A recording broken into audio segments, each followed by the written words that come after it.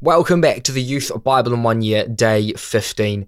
Our devotion title for today is God is Just and God is Merciful. But how does God manage to juggle both of these things that are apparently contradictory? They seem contradictory. How can you be just and deliver justice to people that deserve it, but also be merciful to everyone? Well, we're going to figure out that in today's devotion. So listen up, take some notes, and let's get stuck in. Media headlines frequently express outrage at judges who are soft on crime and fail to impose the appropriate penalty for the offence committed. When I worked as a barrister, I noticed that the legal profession did not respect judges who were regarded as too lenient. We expect judges to execute justice. We do not expect them simply to be merciful. On the other hand, we do expect mercy in our personal relationships. A loving parent will be merciful to their child. We expect friends to be merciful to one another. Justice and mercy do not normally go together.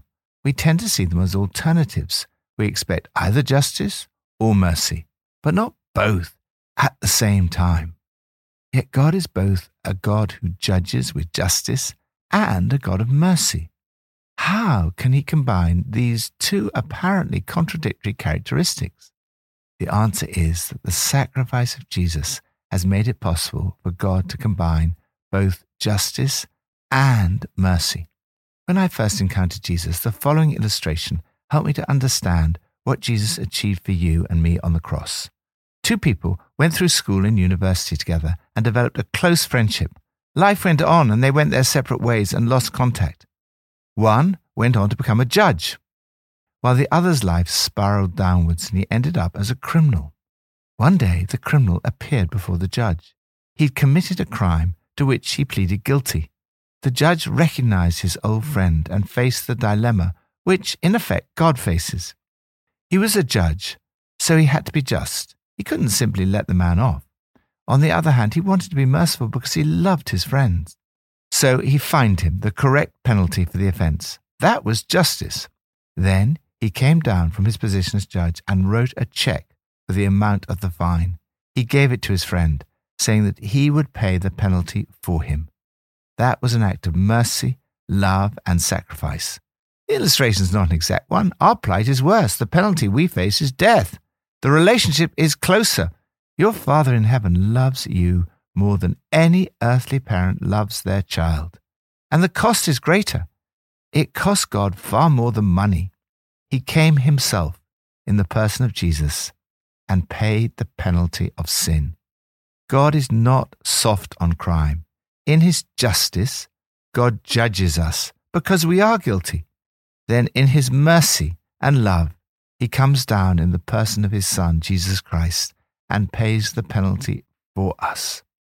Through the sacrifice of Jesus on the cross, God is both just and merciful. From Psalm 9. The Lord is known by his acts of justice.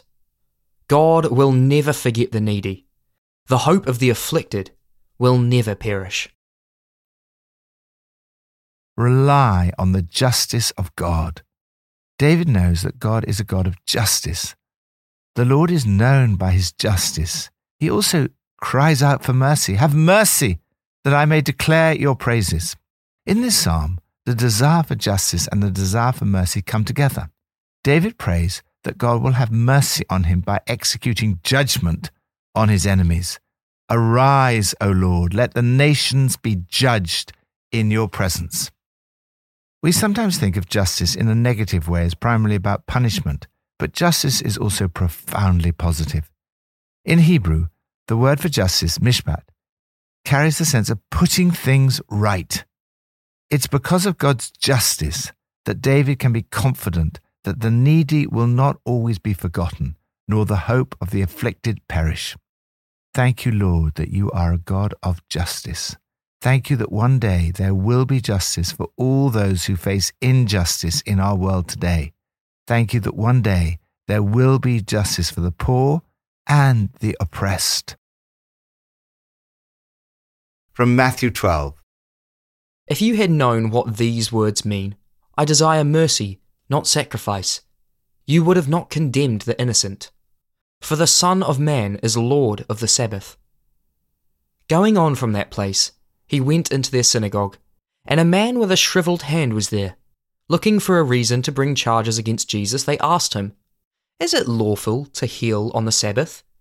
He said to them, "If any of you has a sheep, and it falls into a pit on the Sabbath, will you not take hold of it and lift it out? How much more valuable is a person than a sheep? Therefore it is lawful to do good on the Sabbath." Then he said to the man, "Stretch out your hand." So he stretched it out, and it was completely restored, just as sound as the other. But the Pharisees went out and plotted how they might kill Jesus. Aware of this, Jesus withdrew from that place.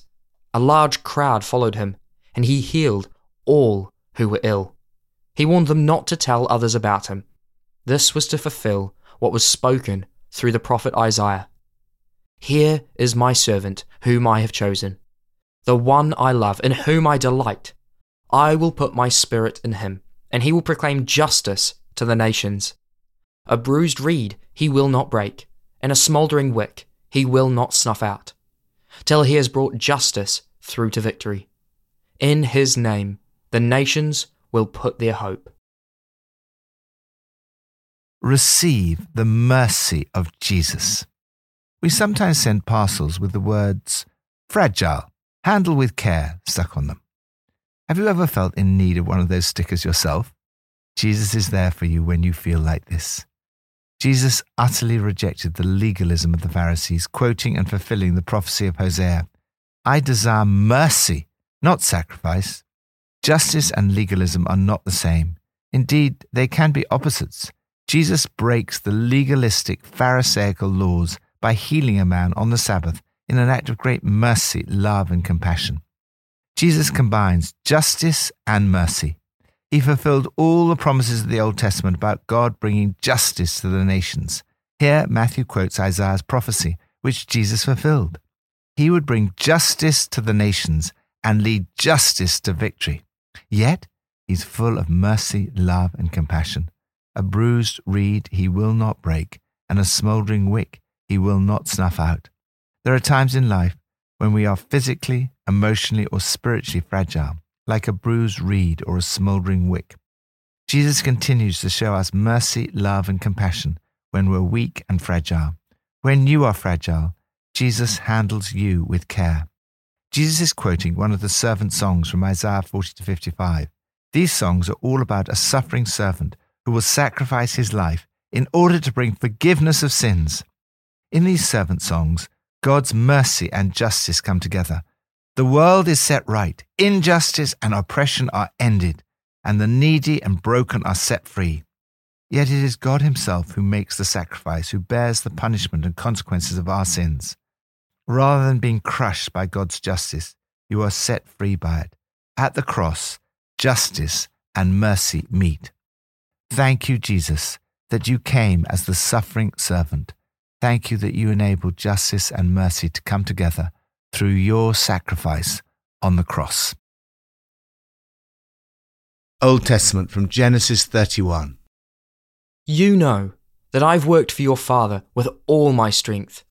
Yet your father has cheated me by changing my wages 10 times. However, God has not allowed him to harm me." Rejoice in the sacrifice of God. Have you ever experienced a promise of promotion that never came, or spent countless wasted hours working late to complete some thankless task? Have you ever been the victim of envy, false accusation, or downright deception? So much in this passage resonates with our day-to-day lives. In our everyday situations of frustration and pain, it's reassuring to know that the Lord always has the last word. We see a breakdown in what was essentially a family business. Perhaps Laban took his son-in-law for granted. Certainly, Jacob felt his goodwill had been abused. He felt Laban's attitude to him was not what it had been. He had given his job 100% effort. He'd worked with all his strength. "I have served with all my might and power." Jacob's terms of employment had been very tough. His father-in-law had been a fairly draconian boss. He'd made Jacob pay for any loss that occurred due to accident or theft by others. His working conditions were very unsatisfactory. Further, he felt cheated. Instead of putting his salary up, Laban appears to have put it down 10 times. Rachel and Leah also felt that they'd been hard done by.